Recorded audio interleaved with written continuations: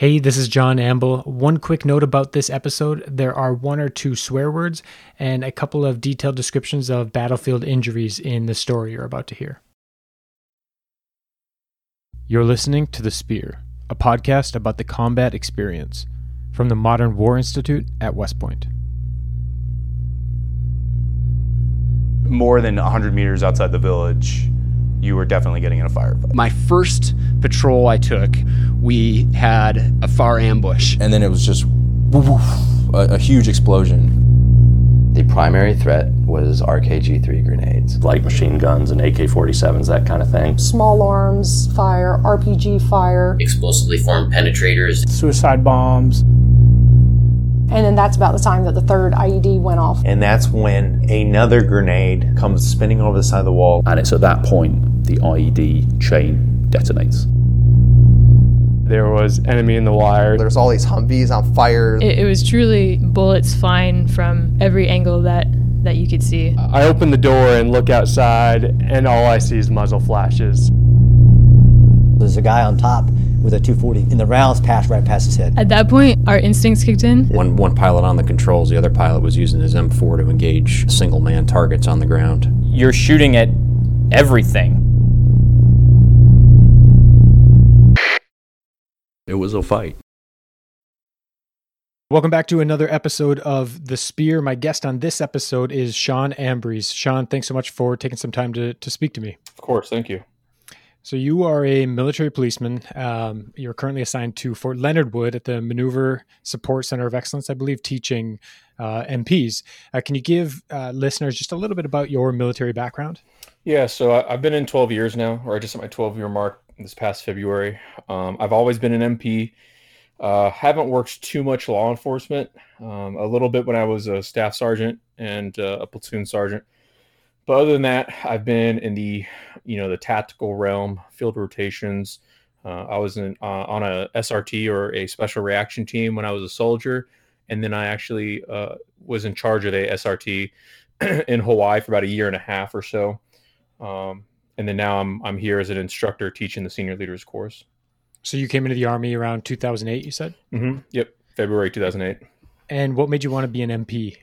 I think like any other 19-year-old at the time is very indecisive, or 18-year-old at the time, very, very indecisive is, I wanted to do 5 years in LA, and then come back to Los Angeles, work for LAPD, and I was just going to kind of use it as a experience builder platform, just to kind of say I did it and served my country.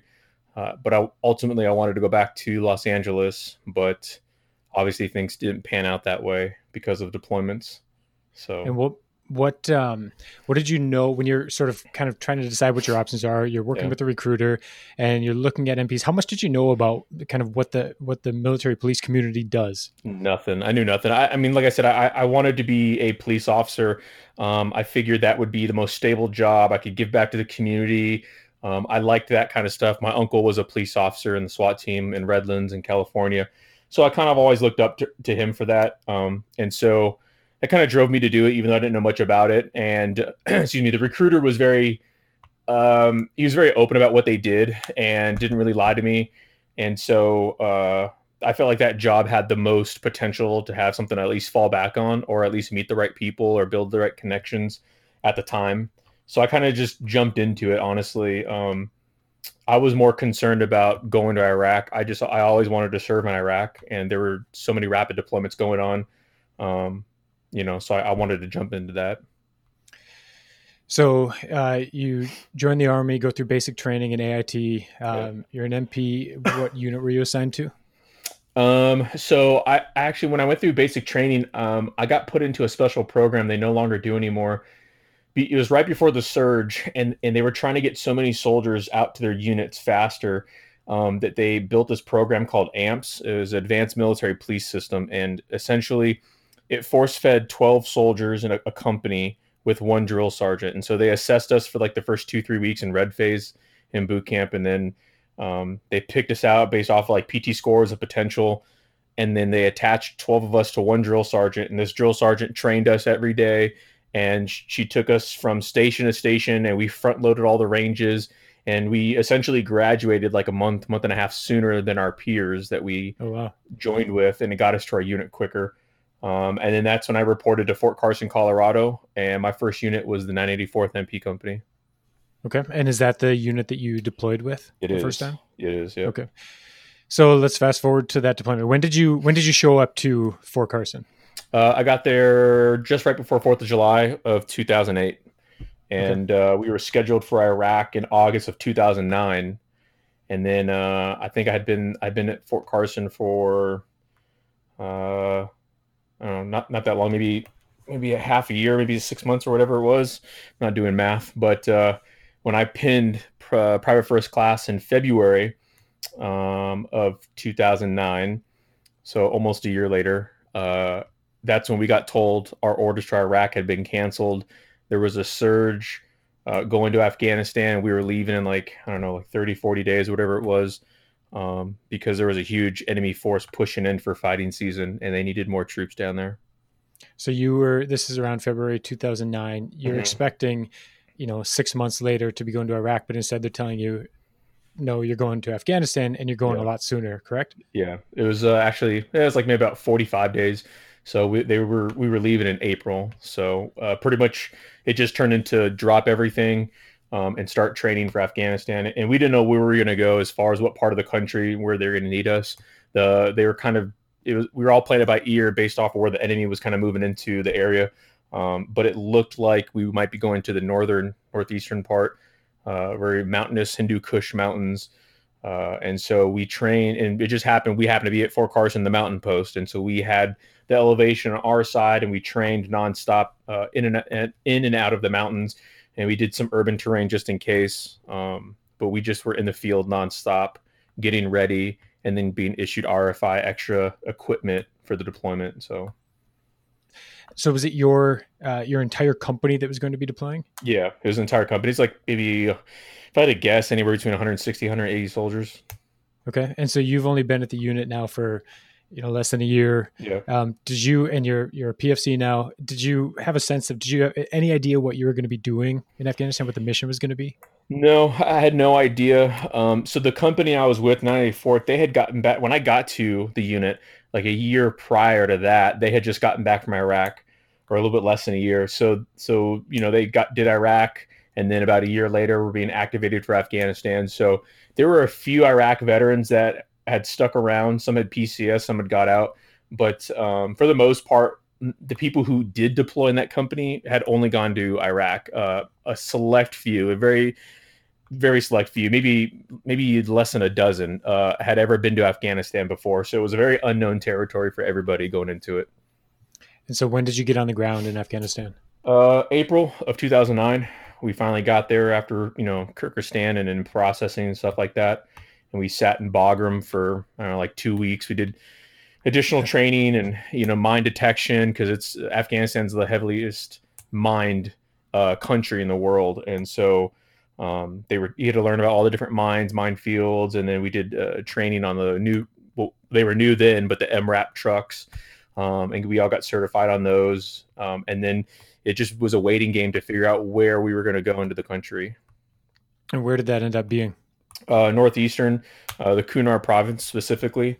And so each platoon got split up in the company. The company commander and the first sergeant were, I think, out of Asadabad for the most of the time, with the headquarters element. And I honestly, I can't remember where first and third platoon went. I know one went kind of south, and then one went, I believe, like they were still considered northeast, but it was more to the west.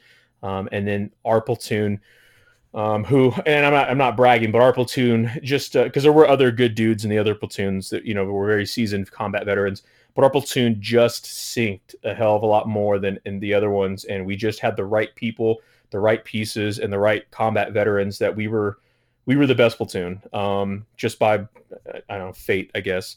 And so we got chosen to go to the most dangerous area, which was the Kunar province.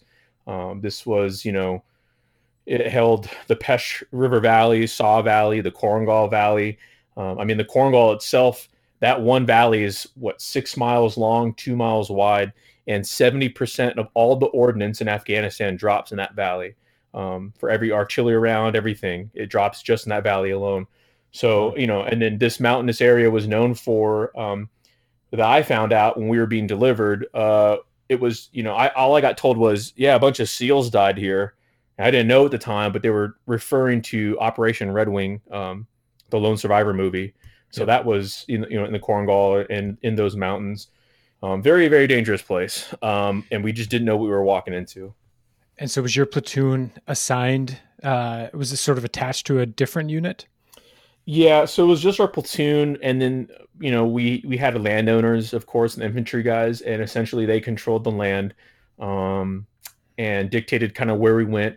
But it was our job to be assigned to X amount of police stations and checkpoints, and then from there they split us up even further. So our whole platoon got stationed out of Fob Blessing initially, and it didn't take very long, maybe less than a week. They detached one squad by itself to Fob Bostic up north, just north of Blessing, of the Kunar River, and the other two squads stayed at Blessing, and that's how they operated for majority of the deployment. So what does it mean when you said you were responsible for police stations? Yeah, so depending on what area you're in, I can't remember. I think, for instance, Fob Blessing, the guys that were out of Blessing, there were, I believe, 2 or 3 main police stations along that route that they were in charge of. And those police stations had X amount of checkpoints along their certain area, and so we had to know everything we did, or we didn't know everything about those police stations, the police chief, their filing system, the corruption, what their statistics were for all of the crime, and trying to build like a criminology report for that station, and then figure out their pay, how they're paying the police officers, how many police officers they have assigned, where are they hurting, equipment, everything like that. We pretty much took care of them, and we kept a chart for each place. So were you patrolling with the police as well? Yeah, everything had to be done jointly. I think when we just got there, that's when they had the Karzai 12. The President Karzai, president of Afghanistan, had 12 rules, essentially. I can't remember all of them, but essentially it was the Afghans had to be the face of every movement, and it would no longer was supposed to be us at the forefront. And an example of that would be, like my platoon leader, Lieutenant Nicholson, he would get like Beanie Babies or gifts from, like Adopt a Platoon. And then instead of us handing out these gifts to the local populace, we would give them to the police, and the police would hand it out to their own people. So the Afghans are the face of giving back humanitarian aid assistance, and not us. So we're just kind of pulling the strings in the background, but we wanted them to control their own country. And so everything we did was done jointly with them. And were they good? For the most part, there were some good. I mean, I knew definitely some good police officers. There was like 1 or 2 when I got pushed up to Bostic. I can't remember his name, but he hated the Taliban. He was really good, and he was known for, like, he assaulted in a Taliban house and like threw a grenade in, jumped through the window, killed like 3 Taliban by himself. This one police officer, and so he was really good. I mean, there were good guys out there that wanted us there and that were good at their job, but there were a very big handful of them that were corrupted, and most of them were related to the Taliban. So when we trained them in the day, they would have dinner with the enemy at night. Yeah, it's tough. I can't imagine. So you got into country in April. We're going to talk about a story from September. Mm-hmm. So probably 4 or 5 months into the deployment. Yeah. By that time, had you kind of established a battle rhythm? Were you kind of comfortable with the AO and with the individuals, the police officers? Were things kind of running smoothly by that point? Yeah, it wasn't. So I got, like I said, I was at Fob Blessing for only about a week, and I had been training with 3rd Squad for about a year. And then when that 2nd Squad got pushed up to Fob Bostic and got detached from the platoon, my lieutenant and my platoon sergeant came to me and they said, "Hey, we need you to go with them." And I said, "But why? Like, why me? I'm a private first class. Like, what's so special? Like, why do I have to do it?" And they said that they were going to keep the platoon medic with the other 2 squads. They needed a medic to go up with 2nd Squad. And so essentially they were forcing me to be a medic as an MP. So I've always been a 31 Bravo. I'm not a 68 Whiskey. I don't hold a secondary MOS. But I had EMT school, and that was good enough for them. And so essentially I was going to be a driver of Truck 3 as an MP, but also be the medic for that patrol, both out in sector and then working in the aid station when we got to Fob Bostic. Okay. So, and that happened how long into just a week after you got there? Yeah, about a week after that. And then as soon as we moved up to Fob Bostic, we drove all the way up there. I introduced myself to the aid station, and it was very abnormal. So it's not a situation that normally happens. It was very abnormal for them to say, "Hey, I'm an MP, but I'm going to go ahead and be a medic." So they are welcoming. The aid station taught me everything I needed to know or that I didn't already know. And the days were long. I would have to wake up, take care of the truck, go out on mission for 8-10 hours, whatever we did, come back, refit the truck, get into the aid station, put my scrubs on, work on whatever casualties we would get. And if it was a day off and we didn't have a mission, I would be in the aid station working all day. And then on Thursdays would be study sessions, and we'd pull out books and study the latest medicine and new equipment. And so it was constant, nonstop. I had very little downtime during that duty. Did you integrate pretty quickly with the platoon? I mean, I know it can be tough anytime you go to a new unit, but especially when you're already in country. Was it difficult? So the guys that were in that squad were already part of the platoon, and so I knew the guys. Like, one of them was my roommate, in the entire time at Fort Carson. So it's not like I didn't know the guys. It's just that I hadn't trained with them. But it wasn't difficult. I mean, it was hard at first. I felt like an outcast, just because you're so embedded with your squad, and you do everything at a squad level as an MP. And so I was no longer with my third squad guys. And so it was difficult, but they were very accepting, and it didn't take long at all, like maybe a week or two before it felt normal. And it was like I was always there. Okay. So September 10th, 2009, again, you've been in country now for, 4 or 5 months. You're into this sort of battle rhythm, which, as you described, is a pretty busy one. Yeah. Kind of explain what's going on that day. I understand you guys were in the valley along the Kunar River. Yeah. So 3 days prior, on September 7th, we were sitting on Route California along the Kunar River, and we sat there for 3 days. And essentially our mission was just to sit there, watch the road, and ensure that there was no enemy movement. And there was a huge, long, I don't even know, it was like a god-awful, 80 trucks deep logistical patrol coming from Jalalabad all the way up to Bostic, and they were refitting all the major fobs along the way of Route California. And so we just had to sit there pretty much and just make sure there was no enemy movement, no IEDs being planted that were going to disrupt the logistical patrol. That was pretty much it. So, we sat there for 3 days, nothing happened.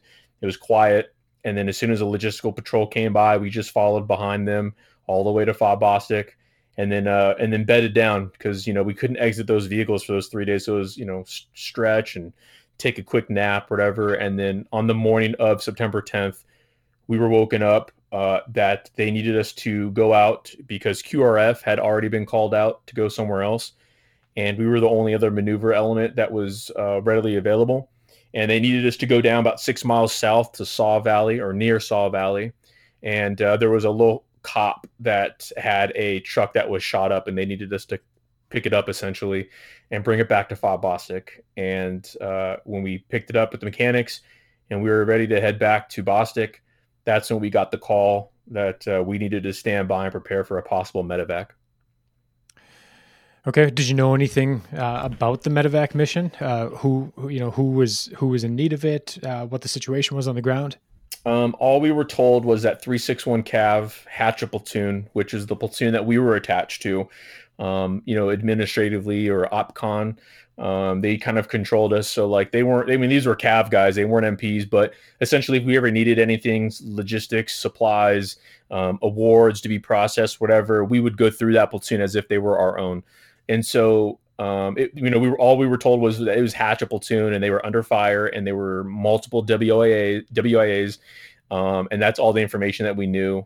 We knew that they were still in contact, and they told us to stand by because we were the closest element to them. We were just around the mountain bend, and so that's when we got ordered to put the truck back, and that we were going to head back down to Saw Valley and formulate a plan for a rescue mission.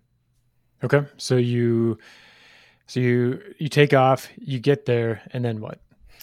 So we get on ground, and there's a first sergeant who's in charge of one of the local cops, and he pulls up, and essentially he's asking for volunteers. And 3 of my team leaders what was it? Southern Michigan, 3 of my team leaders volunteered to go up. And obviously, I'm a private.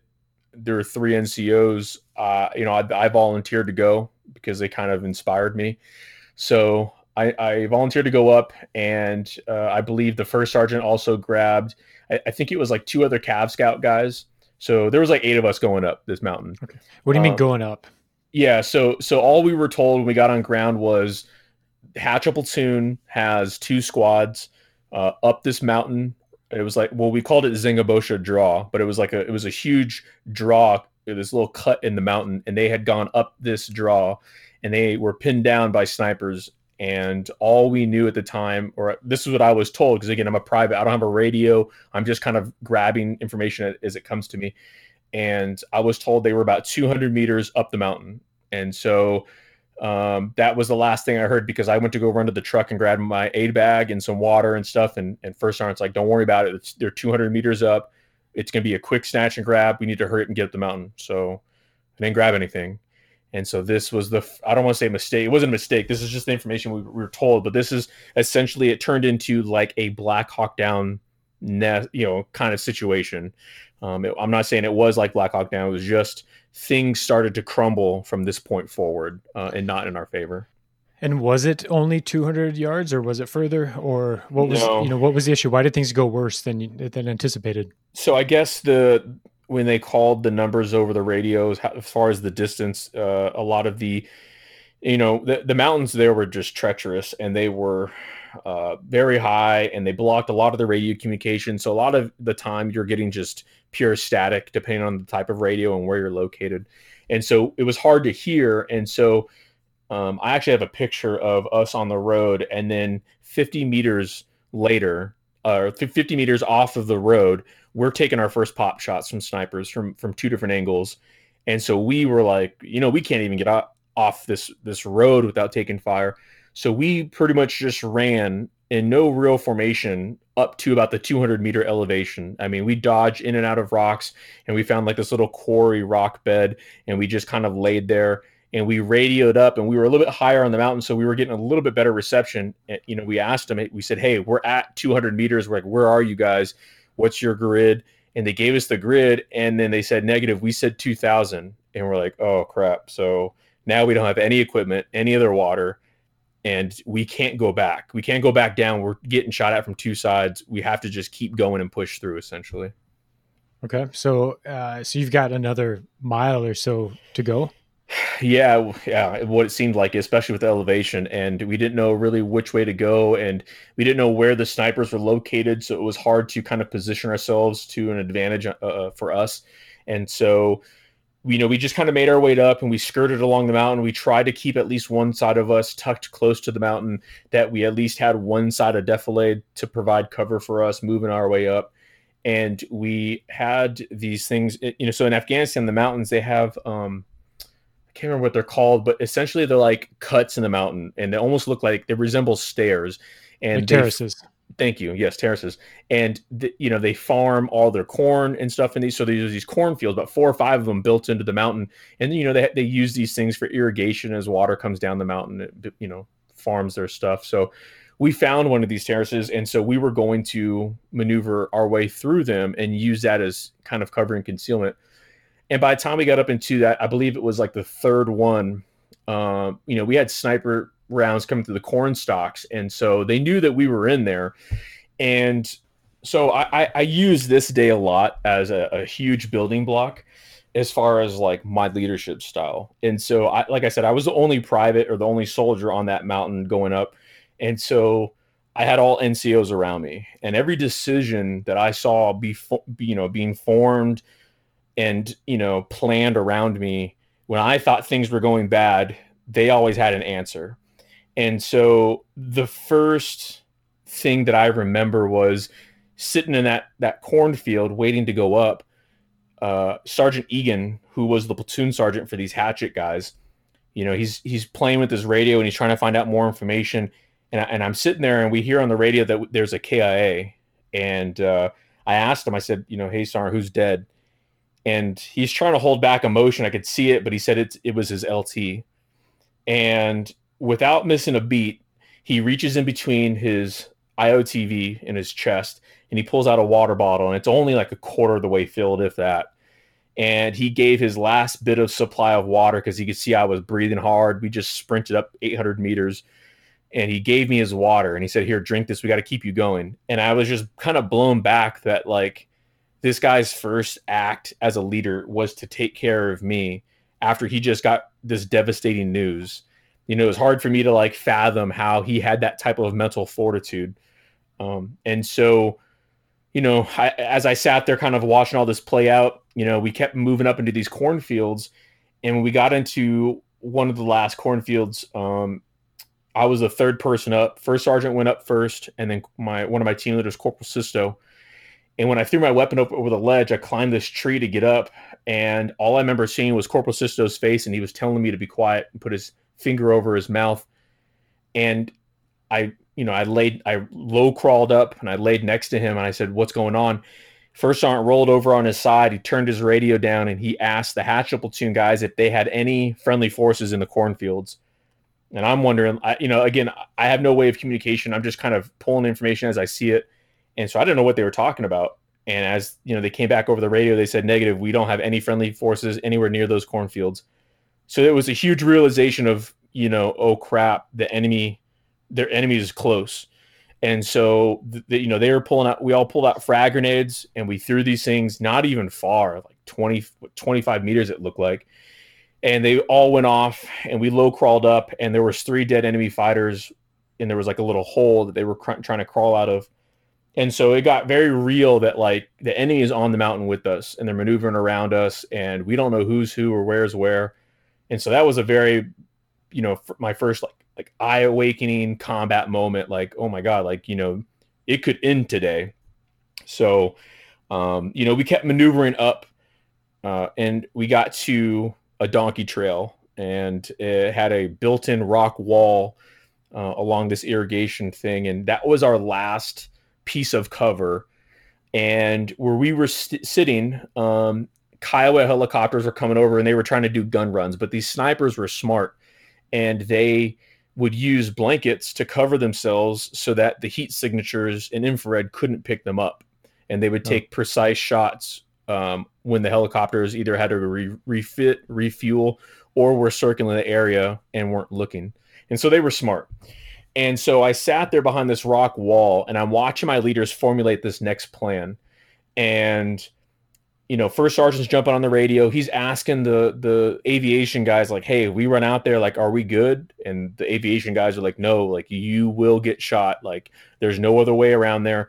And the 2 Hatchet squads were essentially pinned down behind rock, these big rock boulders, and the squads were split, and they couldn't move. And in front of us, about 175 meters, was the LT's body, and he was just laying there. And so we were trying to formulate a plan of, like, what we were going to do to get out. Like, how are we going to get out there without sustaining more casualties? And so I sat there, and I had to remember my role as a medic at that time. And so I didn't have an aid bag. I didn't have any fluids. And so I had to improvise, and I told all the leaders, dump all your IFACs, your individual first aid pouches. I said, "Give me everything you got." And everyone started throwing everything at my feet. And so I started to triage the medical equipment on my persons, and I started putting smaller gauzes in my lower pockets, tourniquets in one cargo pocket, my Israeli dressings in the other. And I'm telling anyone, if I go down for any reason, I have all the medical equipment. Like, take it off my body and use it on whoever needs it. And so essentially no one else had any medical equipment on them except me. And I was going to be the one that was going to have to hop from casualty to casualty, working on them, and they would carry the additional weapons and, equipment. And so we finally made contact with the local cop, and they were going to fire in 120 millimeters and 155 white phosphorus rounds and provide smoke cover. And this is for you to cross that final 175 meters? Yeah, so that was the only plan that we could essentially put together at that point. That was we had been sitting there for, it seemed like forever, but it was probably only like 10, 15 minutes trying to formulate a plan, get the fires ready, trying to figure out exactly where we wanted to place these artillery rounds. We didn't want to put it too close to the casualties because, as you know, white phosphorus burns. We didn't want to have any fratricide, but we wanted it low enough so that when the smoke raised, it covered the incline of the mountain because the snipers were higher up on the incline. And we didn't want to shoot high on the incline and then miss and then drop it above them. So we had to hit it in the right spot. And so it was a lot of coordination. But as soon as those rounds hit, and I have this part on video, it was getting dark at this time. This was about like maybe 4:30, 5 o'clock at night. And I think we started our incline at like, I think it was like 11 or 12. And so now here we are where the rounds come in, they explode. The smoke is now dispersing. And it was just, again, no real formation. Just everyone run in a unified direction, find a body, and pull them back to that last cover and concealment, which was that donkey trail. That was our plan. So as we're running out, the snipers are shooting through the smoke. They know what we're doing, and they're just kind of shooting blindly through the smoke at us as we jump from rock to rock and ledge to ledge. It was very rough terrain. And the first thing I come across, I'm running right behind my team leader, Sergeant Keel, and he jumps up on this ledge, and there's a wounded Afghan, and this whole boulder is filled with blood. And he's laying there with his arm behind his head, and he's kind of slowly going into shock. And Sergeant Keel pointed at him and told me to work on him, and he was going to keep running forward. So I took a knee next to this guy, and I felt something. I mean, I'm looking at him first, his face, and I'm working my way down from head to toe to see where exactly he was wounded. And as I scan his upper body and work my way down to his legs, I feel something sharp poking my leg. And his bone has a compound fracture on his tibia, and his bone sticking out of his leg, and it's poking me in the leg through my pants. And so I had to reset his bones in his leg, and right on along his calf, he had this huge hole. I couldn't tell if he got shot and just exploded the right way on the exit wound, or if he took some shrapnel. Like, I couldn't really tell, but all I knew is that his entire calf on the inside was just blown out, and the bone was sticking out, and all the ligaments are kind of just hanging there. So I had to reset the bone, pack as much gauze as I could, put that tourniquet on, and then apply that Israeli dressing, kind of prevent dirt from getting in there and stuff. And, he's begging me for water, and I don't have any water, and I'm telling him to kind of just relax. And as I'm sitting there, there's the sound of a rocket, and the Kiowa helicopters spotted two groups of Taliban encircling us into this draw. So essentially they were waiting for the rescue team to come up into the draw, and then they were going to kind of enclose us in it with the snipers. And I mean, they had a very formulated plan. And luckily the Kiowa helicopters were able to spot them before they could really make a move on us, and they took out both of these groups.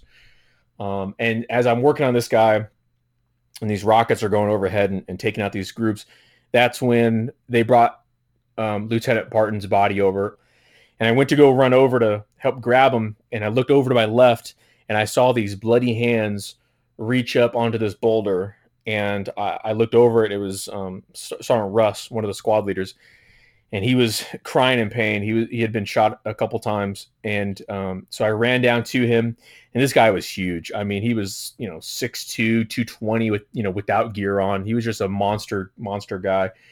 And he was from the element that had been pinned down. Yeah, he's one of the squad leaders of the Cav unit. Okay. And so so I go over to him, and he had two tourniquets placed on his thigh, and one of them had come undone, and he was losing blood because there was a blood trail that he was crawling from. I don't know how long he had been crawling for, but he was crawling all by himself, and there was just this long blood trail. So I flipped him over, I rolled him over onto this little berm, and I told him, I said, I'm going to cause you a little bit of pain. And I just slammed my knee into his femoral artery, and I started twisting his, his tourniquet. And I noticed that when he screamed, it sounded like he was like choking on blood, because I didn't really look at his face. I just saw that he had the tourniquets. That was my main, I had to stop that major hemorrhage. And as I'm twisting this tourniquet and I hear him screaming and he's choking on blood, I look over at his face, and he had gotten shot in the mouth, and it took off like his lower lip. And, I told him to bite down on his tongue so he wouldn't swallow his tongue and choke. And, I'm trying to lift him up. And now I'm a smaller guy, especially at the time I was, as a teenager, I was 18, 19 years old. And so I was a lot smaller stature than him. I'm only 5'8", and at the time I was probably like 180, 190 pounds. It was very small compared to him. And so I was putting him in more pain trying to drag him back to safety. And I told Sergeant Keel and Sisto to help me. And so they came over and they both grabbed him from me. They were a little bit bigger than me. And somebody said, somebody's got to get LT's body. And then I was like, I'll do it. That's when somebody yelled, like, the smoke's clearing and the snipers were going to have a huge full view of us. And we still had like 75 meters to go to get back to that safe location. And so I pushed everything that I had, every piece of adrenaline in my body, and I pulled him as hard as I could. And then once I got him back to the donkey trail, that's when I collapsed next to him and I'm choking on dirt. And I'm thinking, like, dude, we're not getting out of this thing. Like, there's just no way. We have what seems like more wounded. There was another wounded guy somewhere, plus the Afghan. It's like, we got more wounded, plus all the guys trying to carry the additional equipment. It just seemed for myself impossible. And like I said, I looked up and my NCOs were formulating the next plan. There was no pause. There was no looking at each other going, okay, what do you guys want to do next? It was just like, redistribute gear, redistribute ammo. Let's go. Like, we got to keep going. You're at this this donkey trail, you said, which took you like 5 hours to get up to going up. Now you got to go down, which can be just as difficult. Plus you've got casualties, extra equipment and everything. Yeah. But that's the plan. That's what they're trying to do, is figure out how do we get back down to where we started. Yeah. And it was a good thing that we were with Cav Scout guys. I mean, these guys do recon patrols. They're good at reconnoitering, different trails and stuff like that. And we had learned some of these things from them. And so essentially it was the first sergeant, myself, a Cav Scout, Sergeant Lee, and an interpreter. So us five, we're going to lead the way and we were going to recon a route. And so we knew that the way that we had come up was too dense and too much of an incline, especially with those terraces, that we couldn't go down the same way that we came up. And we needed to find a new way down that was easier for the casualties and people carrying extra gear. So like Corporal Sisto he had like 2 IOTVs on. I had 6 M4s of like the wounded I was carrying on my back. So everyone was trying to carry a piece of the burden. And so by this time it was dark and we were no longer taking pop shots. It was quiet, it was calm. We just were trying to make our way down, and it was a poor moonlight of a night. So, and of course, Murphy's Law, our MBGs were going in and out. The batteries weren't working. We're trying to spin the infrared chem lights above our heads on 550 cord to show the convoy where we're at coming down the mountain. They're not seeing it. The chem lights aren't working. Like, literally, it's just one thing after another. And because our MPGs are going out in the poor moonlight and we couldn't use red lens or white light flashlights, like a 30-foot ledge, we couldn't tell if it was 30 feet or 3 feet. And so we're kicking rocks off to listen. How long does it take for that rock to fall? And that's how we're determining which way we're going to go, left or right, straight. And we're just making slow movement on the way down. And I don't know how much time had passed because we were making such slow movement, but things were going good and, as well as they could in a moment like that. And as I'm walking down, I have a huge bright LED light shine right in between my legs from behind me, and me and the first sergeant spin around, and one of the Afghans that were in the middle section of our patrol, or whatever you want to call it, walking down, was using his flashlight because he was getting impatient. And first sergeant looked at me and tell him to turn that flashlight off. And I grabbed the interpreter and I'm running up, and 2 steps into it, our whole entire world got lit up. Across from us, from the mountain that we were on, if you're looking outward from the mountain, below us is our convoy on the road, and then below them 100 feet is the Kunar River off the cliff edge, and then another couple hundred meters is Saw Village, and it was a very small village that had 2 huge mountaintops behind the village. And so the Taliban controlled these 2 big mountaintops as well as the village. And they were essentially looking at our mountain. And we're only a couple hundred meters away from this thing. And so the entire village, as well as 2 additional fighting positions on these mountaintops, just completely lit our world up. And they just shot our entire mountain. And our convoy's trying to provide cover fire, but there's only so much they can do because they can't just shoot into a village. And so they're taking precise shots with the smallest caliber round. trying to, use the Mark 19 on the 2 other mountaintops, but they completely had us pinned down. And so, and what were they firing at you with? Was it small arms? Was it machine gun fire? Everything. RPGs. Oh yeah, RPGs, PKMs, AK-47s, and more specifically, they started shooting B-10 rockets. And so that the B-10 rocket it's a recoilless rifle. It's Russian made. It's essentially like a 81, I think like an 81 or 82 millimeter mortar tube that's put on a tripod essentially, and they pull a string and they shoot a mortar straight at you, if I could describe it any other better way. But it's a huge recoilless rifle. And so they're shooting these things at our convoy. They're shooting them at the mountain that we're on. And so our whole world is kind of just blowing up at this point. And so I slide down this another donkey trail that has a little rock wall. And me, the first sergeant, Sergeant Lee, and this Cav Scout guy are all laying behind this wall. And the interpreter that I was with collapses onto my body. He tells me he's shot. So I start pulling out my first aid stuff. I'm applying pressure. It was like a little flesh wound. Where did he get shot? I think it was like his left, if I remember correctly, his left shoulder area. Okay.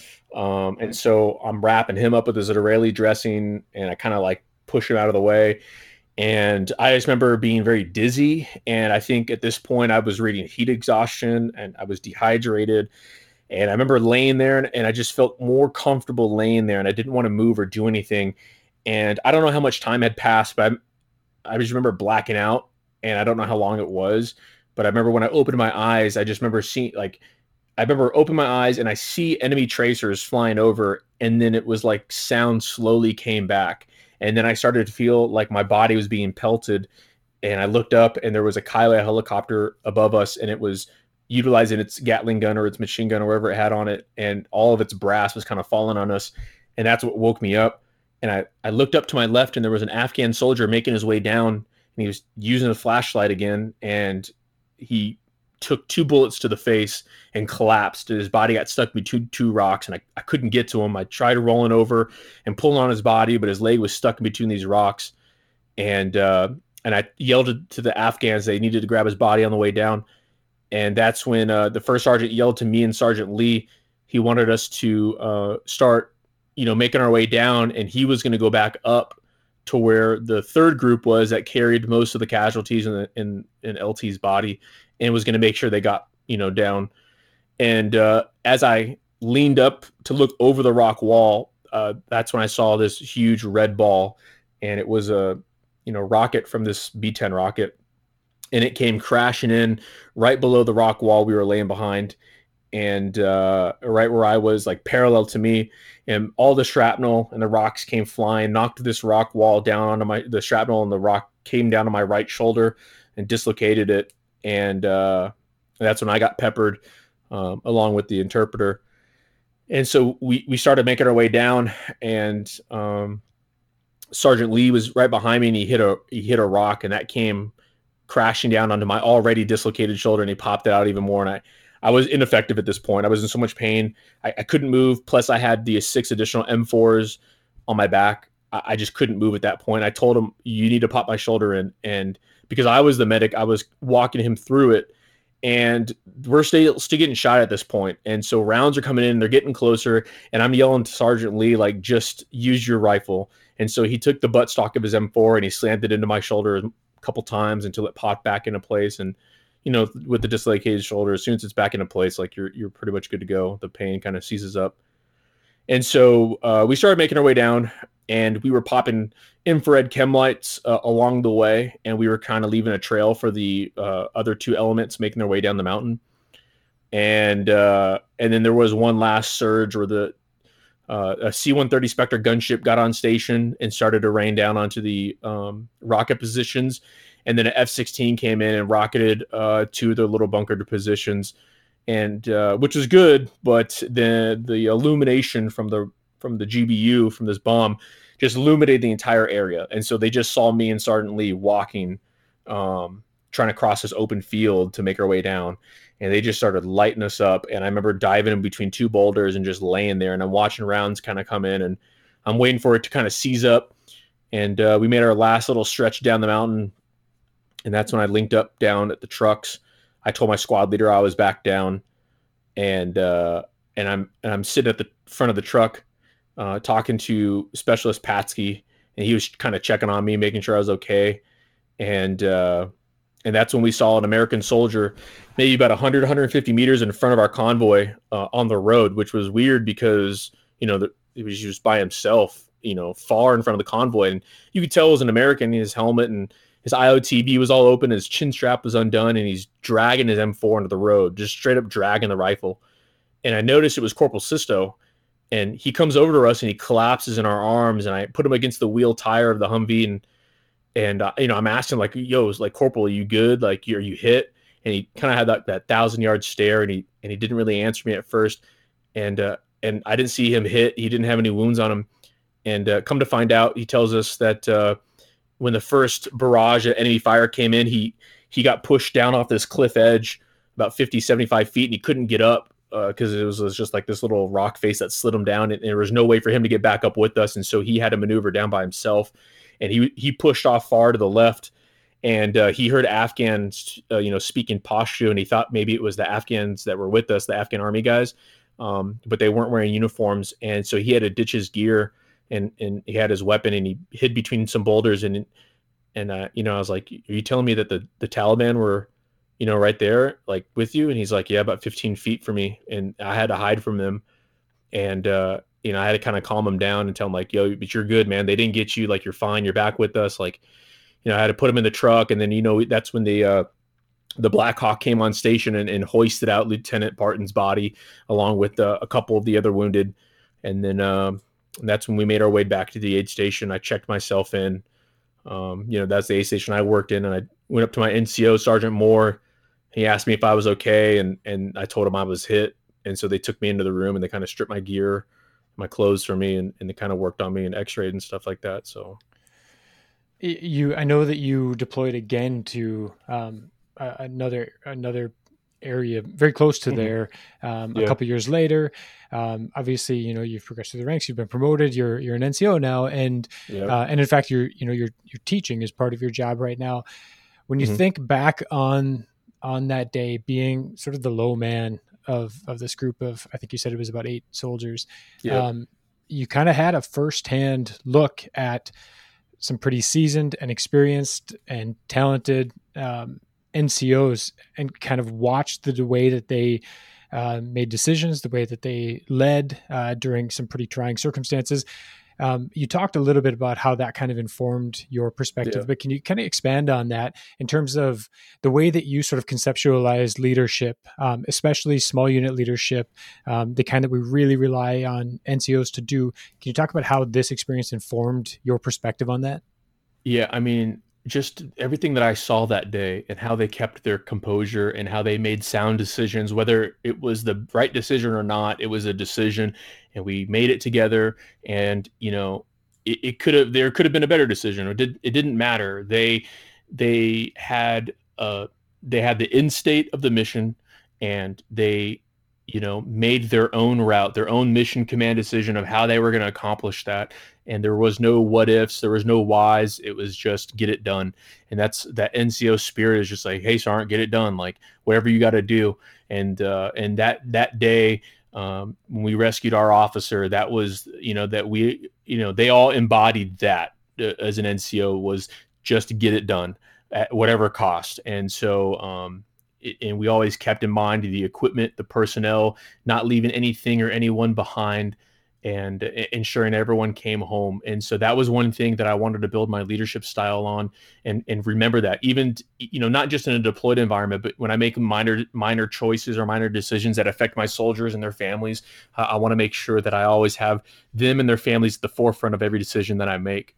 And I use that day as an example of how I make those decisions, just based off of my experience of learning that from them. I think it's really interesting that you highlighted the importance of just making a decision. Sometimes you don't always know if it's going to be the right decision or the best decision, but making a decision is important, and that's what a leader is expected to do. On your next deployment, a couple years later, you were a team leader. I think found yourself in some similarly difficult circumstances. Did that experience from the 2009 deployment? Did it give you a little bit more confidence when it was time to make decisions under difficult conditions?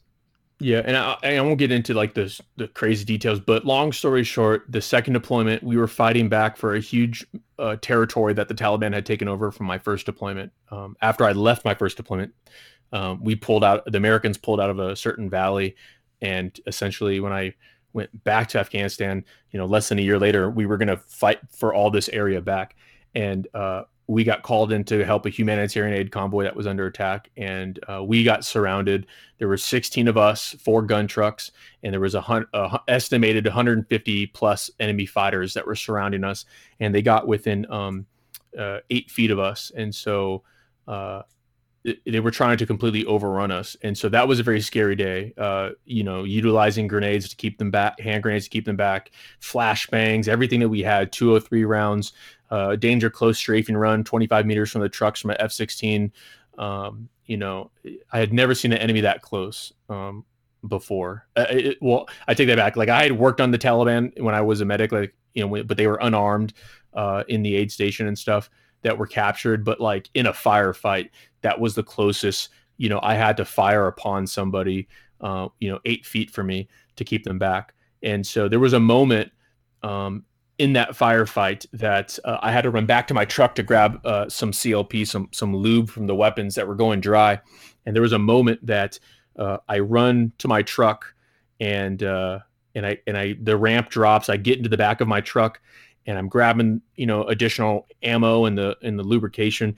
And there was a moment where I'm getting ready to leave the truck, and one of my soldiers, Garcia, stops me, and he's yelling at me, "Hey, Sergeant, like." They just radioed in that the aviation says that there's 150 fighters, like we're completely surrounded and cut off, and I had to. All 3 of my soldiers were looking at me for an answer. They weren't shooting at the enemy anymore. They weren't moving. I could hear fire going on the outside. I could hear bullets pinging off the side of our armor of our truck, but it was like everything inside was sucked into a seashell, and all 3 of my soldiers were looking at me for an answer. And I had to think back to that day in September of 2009, where my NCOs were making decisions and they were keeping their composure. And I had to say and do the right thing in that moment to keep them calm. And so I said, yeah, man, it sure feels like we're surrounded. And, they said, there's only 16 of us. We're a little outnumbered, don't you think? And I was like, and I remember the first thing I did was I looked at Doyle, my gunner, and I kind of tapped his face in a love tap manner. And I said, that just means there's more targets for us to hit. And I need you to get me some fucking kills. And I looked at Garcia and I said, you're in charge of comms, get on SATCOM and get me some more close air support. And I looked at Melton, my assistant gunner. He was the more seasoned specialist. And I said, you're in charge of the truck, like take care of these 2 and give them everything they need. And like I gave them purpose and direction, and I kind of motivated them, and I let them know that I don't care that we're cut off. Like, I don't care we're completely outnumbered 150 to 16 of us. Like, we're going to make this happen. Like, and I needed them to understand that combat is very brutal and very harsh. And I needed them to revert to their primal stages to overcome the enemy that day. And that was a point that I had to get across to them. And they did that. And so, and I remembered that was to me my defining moment as an NCO, because of the things that my NCOs taught me when I was in their position. Well, Sean, I really appreciate you taking some time and sharing the story with us. I'm happy we're going to be able to share it with our listeners. To be honest, we get, in part, I think because we're based at West Point, we end up getting a lot of officer stories. And I was really excited to be able to share this one because you were a PFC during that time, but you've since grown into leadership positions. And so I think that that's one of the most interesting dynamics here is how all of those experiences from the time you joined the Army until the time you pin on E5, that sort of informed the way that you're going to lead your soldiers, whether you're a team leader, squad leader, platoon sergeant, what have you. So I appreciate you taking some time and sharing your story. Thanks a lot. Of course. Yeah, no worries. Anytime.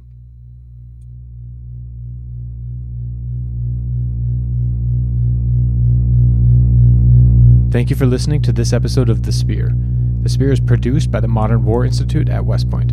What you hear in each episode are the views of the participants and don't represent the position of West Point, the Army, or the U.S. government.